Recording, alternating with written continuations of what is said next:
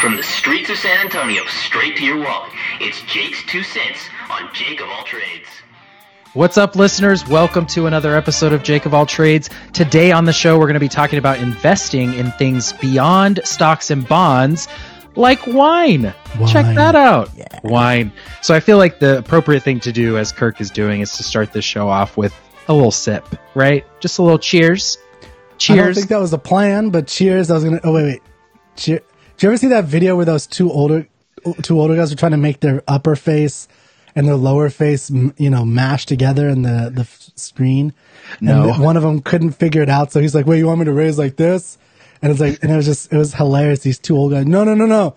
You gotta go down while I go this way, and it was just hilarious. But it's harder than it looks because you gotta think back. Yeah, and I mean, I have no idea where you are in this. So. Oh yeah, that's right. You're doing good. You're doing good without saying the same image I'm saying.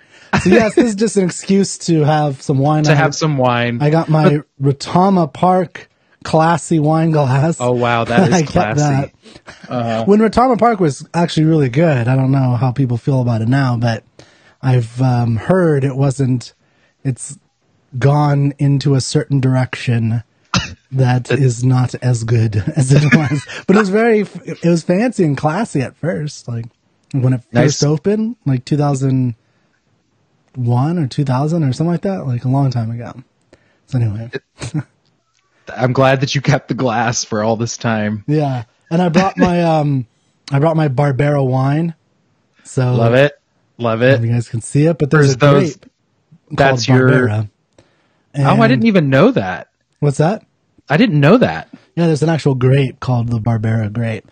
And of course my last name is Barbera. I don't see any proceeds from that, so I don't know where that comes from. But apparently we were just a bunch of drunkards that said, I'm gonna label this after my name. This is Barbera. I'm sure Barbera it's not wine. I don't know much about wine, so it's interesting to learn about, or in terms of like tasting wine. So it's interesting to learn about the investing world of wine and what's going on and how much it is. Like, right? Wow, it's insane. So let me take one more sip. Yeah, man. Take a sip. So, although we're not going to be talking about the variations of wine and tasting today, we are going to talk about this super awesome article that I stumbled across on The Economist. And it was about how investors are creating in their investment portfolioos, they're buying wine, but not just buying wine, like they're buying a lot of wine. Expensive wine. So I don't know. Can you pull up that article? Yeah, we're looking at it now. So I think in like maybe the second paragraph, it says what one of the 12 bottle case went off. A 12 bottle case of Domaine de la Romani. I don't know. Trying to be fancy. Conti 1988 from Burgundy fetched $305,135. $135. Yeah.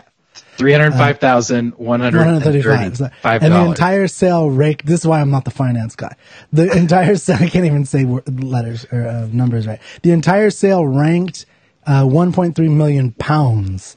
I don't know how many dollars that is, but it's a lot of dollars. Yeah. So this isn't just Britain now. It is America. So I don't know if you want to get into that, but that's a lot of money for some wine. It's a lot of money. And it's an interesting way that clearly, I mean, obviously these are wealthy individuals that are selecting this as an opportunity to invest, because later on in the article, they also talked about how these people aren't consuming this wine. They are legit holding it for value with the intention to sell it later on as like a full case. So, which I found kind of interesting too. Now, not only are we investing in wine that was created for consumption, but now we're just using it, to have it appreciate. And I had never really thought about the concept of wine being an asset until I read this. I mean, I recognize people keep wine for years and years and years, and it can be worth something. But that's usually because they like to keep it and then bust out a super fancy bottle every now and then. I never knew that they had these major auctions where they were auctioning off cases worth that were over $300,000. Well, you've probably seen movies, though, like bad rich guys will invest in anything, though. right? Like let's like if there's probably secret layers where bad guys are, rich financiers are, auctioning off wild tigers and rare elephants and stuff that you're not supposed to be doing. So I think Probably. like one of the things I remember from economics was that to some degree everything is an investment. Every action you take, like even if you decide not to get gas because you think gas might go down today, you get it tomorrow, that's kind of an investment, right? It's not an investment, but it's kind of a, I don't know what's the term where you are kind of investing for it's an exchange trade or whatever. It's something where you're expecting the rates to go down. So you wait a moment, right? You wait. Right. For the next one. So it is. Well, you're hedging in that instance. You're hedging against the fact that it's going to go down the next day. So you think. Yeah, but I'm saying anything that goes up in value, which is all around us in life, right? That so the economics and finance is all around us. It's not just something you do occasionally. It's something you do all the time. Like if you decide these grapes at this store is too expensive, so you go to the other store and you get there. That's kind of your bargaining in a modern sense, right? Or instead of buying your sweater at Target, you look on your app on Amazon. I don't know if you guys have ever done this, but I do this, and I find I look at something, I'm like, wait, this is $20 cheaper on Amazon. The same thing. I'm just going to order it on Amazon, right? Like all I've done that. Yeah, like I did that with my dog's dog food. It was like $27 for dog food, the same brand. And I'm in California, so they mark everything up. And then I looked on Amazon for the same thing. It was $15 for the same thing. Wow. And I get free shipping because I pay the Prime. So anyway, the viewer right now can see that wine price index, which, from 2003 to today, it shows all the different wines and their values going up. Yeah.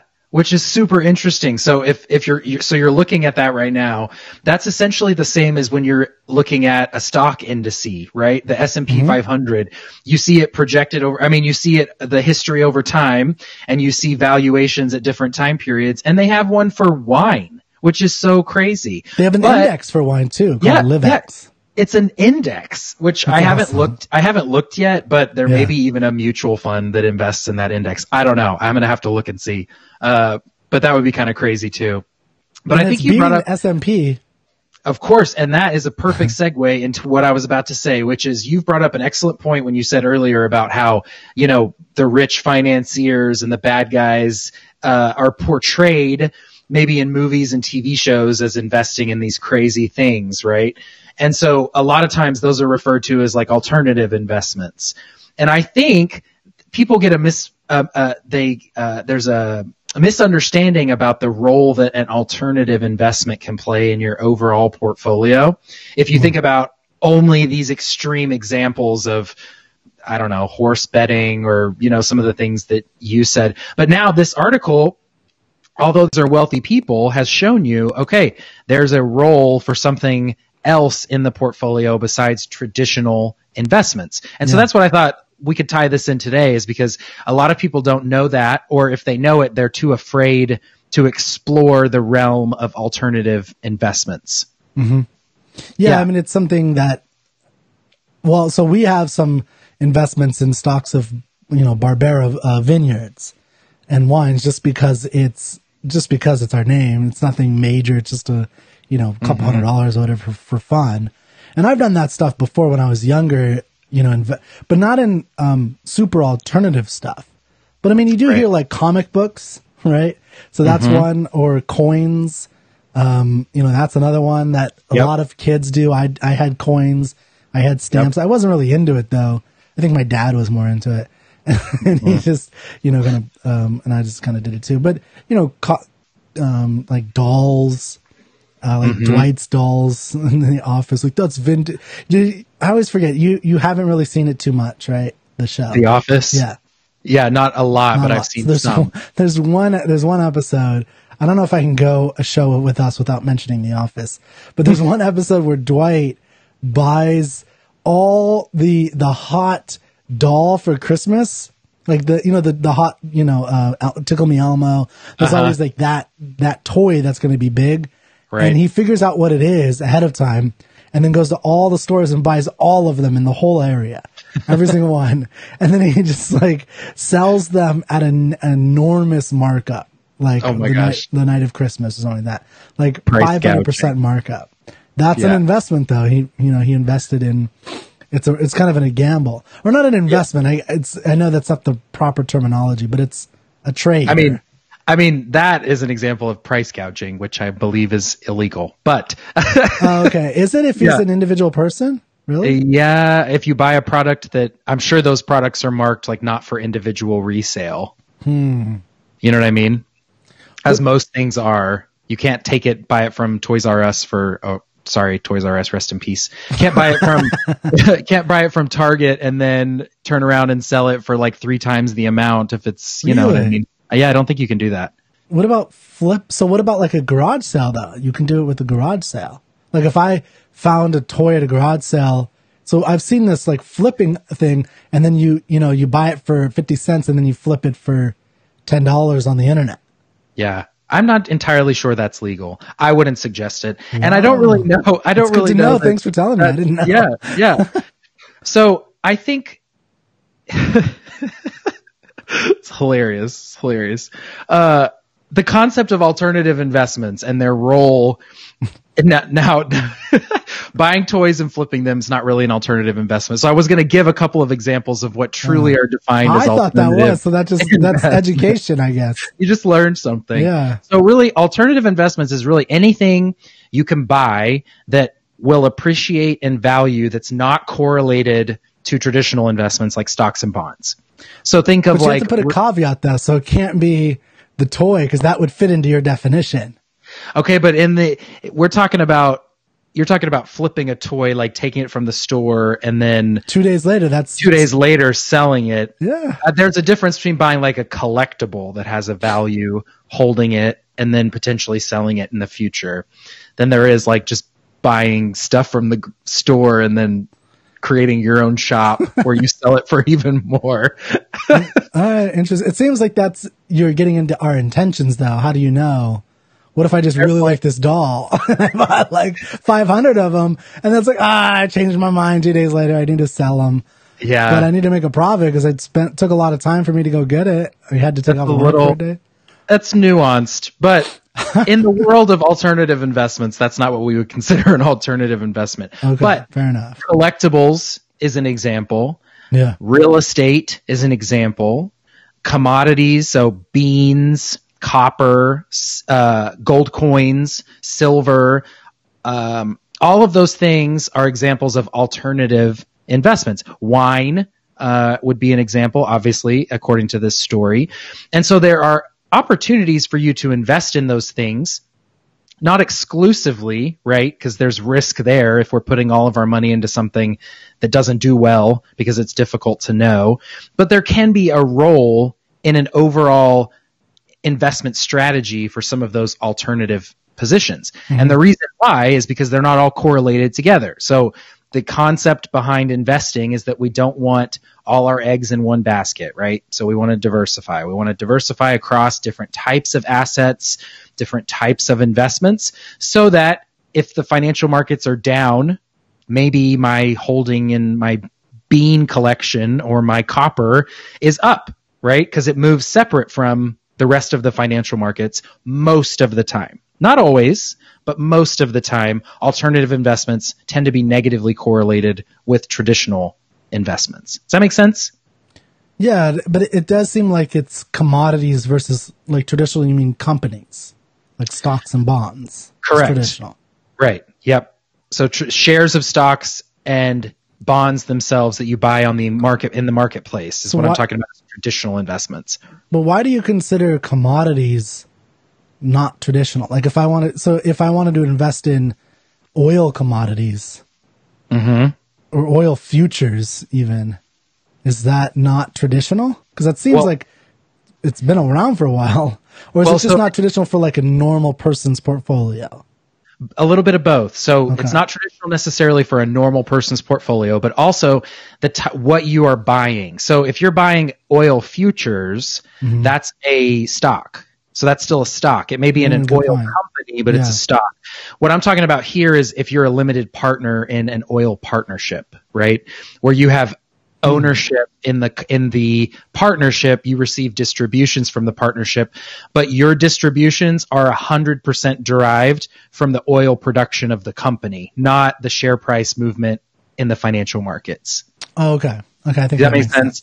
Yeah, so that would be the differentiator. Subtle difference, but it is a difference. Yeah, and so that's where people can get confused and they can become in a tight spot. So the article about wine highlights some of the risks with investing in alternatives. One of them, it talks about there's a liquidity issue, right? The price of the wine over time has gone up, but it doesn't always go up. And it may not be going up at the time you need to get rid of it, right? And there may not be a willing buyer for your 12 cases of Shiraz at $300,000, right? So the risks with some of these alternative investments is that there's not always an active party that's willing to take it off your hands at the time you need to. And you have sunken cost in there, right? You've invested money in this. So that's why it's important to have alternatives as a component of your overall investment strategy, but not 100% the most important or the all-consuming thing that you focus your attention on. And this happens a lot, and this is where I see it happen, is real estate investing. Real estate investors can be very smart, and they're able to turn properties quickly. However, if you entered a situation like the 2008 financial crisis that was spurred on by the housing crisis, you have a situation in certain parts of the country where no properties are selling. And if your entire portfolio was comprised of real estate, actual real estate holdings, we're not talking about real estate investment trusts or anything like that, that can become problematic if you need to extract money from those investments in a time where it's not a good spot. Nobody will buy it from you. And that's where alternative investments can get a little iffy, because they have an issue with liquidity, is what it's called. Well, with wine, though, it's even more, though, because I'm showing the audience the picture of Robert Parker, the famous, one of the most influential wine critics or tasters in the world, up until at least 2013, when I think he went more silent, I guess, according to this article. But what the article is saying, until recently, the market followed the taste buds of only one man, Robert Parker. And the intrinsic value of a particular brand of a wine. So a lot of what you're investing in is pretty subjective. It's not, because like a house can be there's a subjective element to it, like the 2008, but it's still a house that you have. Like you still have a piece of property. Like what all the real estate people say to themselves is that, the only investment that you can't make more of is land, right? So in the long term, you can never lose. But I think, the short term can be really problematic if the short term's like 10, 20 years. Right. But there is some kind of, and there, like also if you look at something like Detroit, I know it's been going down for a long time. So if you're not careful and you're looking at, you invested 15 years ago, that's a huge problem for you. You're losing money hand over fist there. But with wine and some, I think maybe alternative investments like wine, there is, art would be another one, like fine art. Yes. Right? That would be another really big one, where you really get into taste is a big deal. And you could all of a sudden find yourself having invested thousands or more into a major art product or statue or whatever, or wine barrel.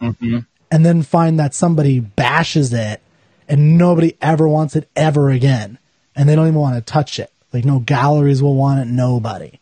Right? For the rest of your life, like it could just be garbage. And so that is a pretty big risk you got to take into consideration as well when you're looking at art, some of these alternatives. Yeah, literally couldn't have said it better myself. And the other key here is there's a lack of regulation with most alternative investments, right? Because the term alternative investments is so loose in and of itself because it can mean so many things.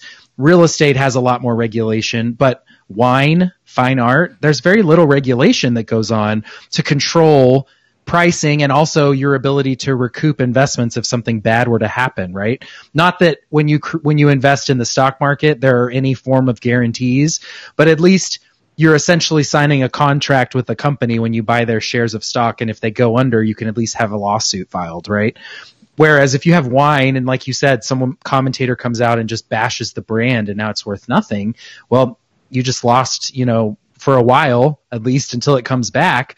And that's just because there's a lack of regulation on those types of things. So that's an added risk. But it may not come back with some of the, like with art. Exactly. Like I think with art, if they bash a new up and coming artist that everyone thinks is the new hot ticket, especially because it's pretty subjective these days.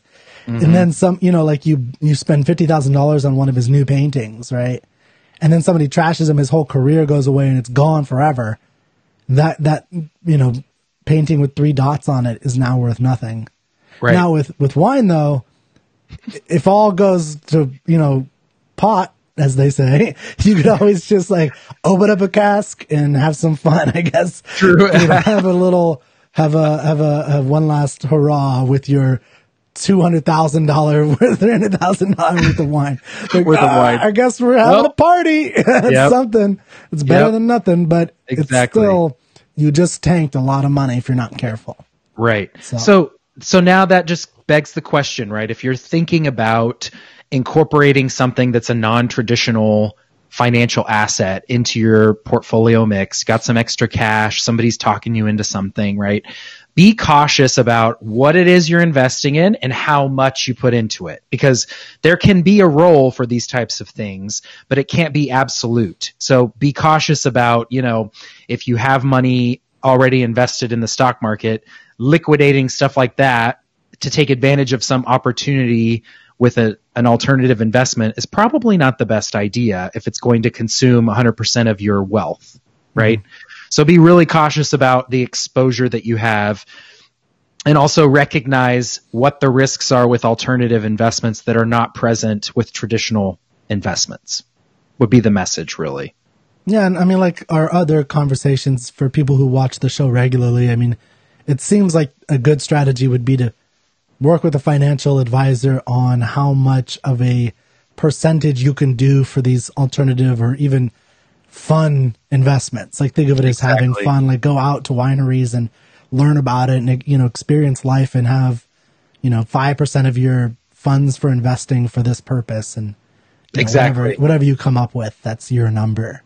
Right. Yep. And it's all coordinated together, right? So it all has to do, and that's why a financial advisor can really help, because they look at the entire picture, whereas you might be consumed with a hot topic or a hot trend or a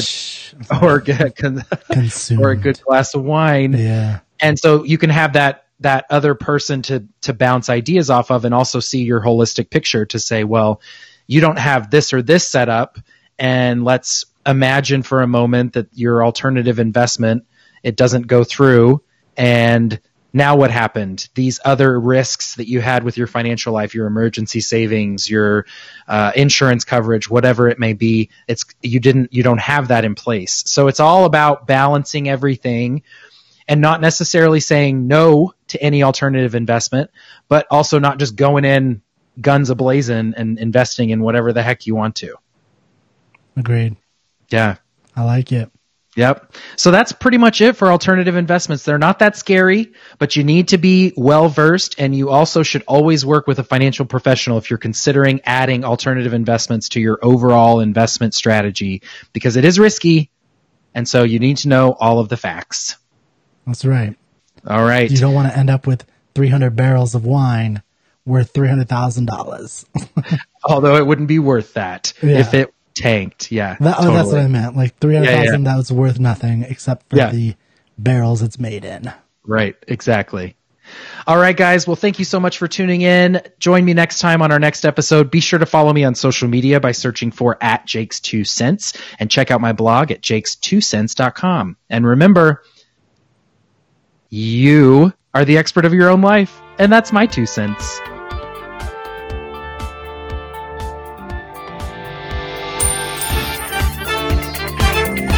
Securities and advisory services offered through Commonwealth Financial Network. Member FINRA, SIPC. A registered investment advisor. fixed insurance products and services offered through CES Insurance Agency.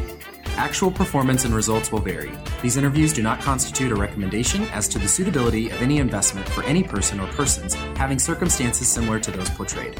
Consult a financial advisor regarding your specific circumstances.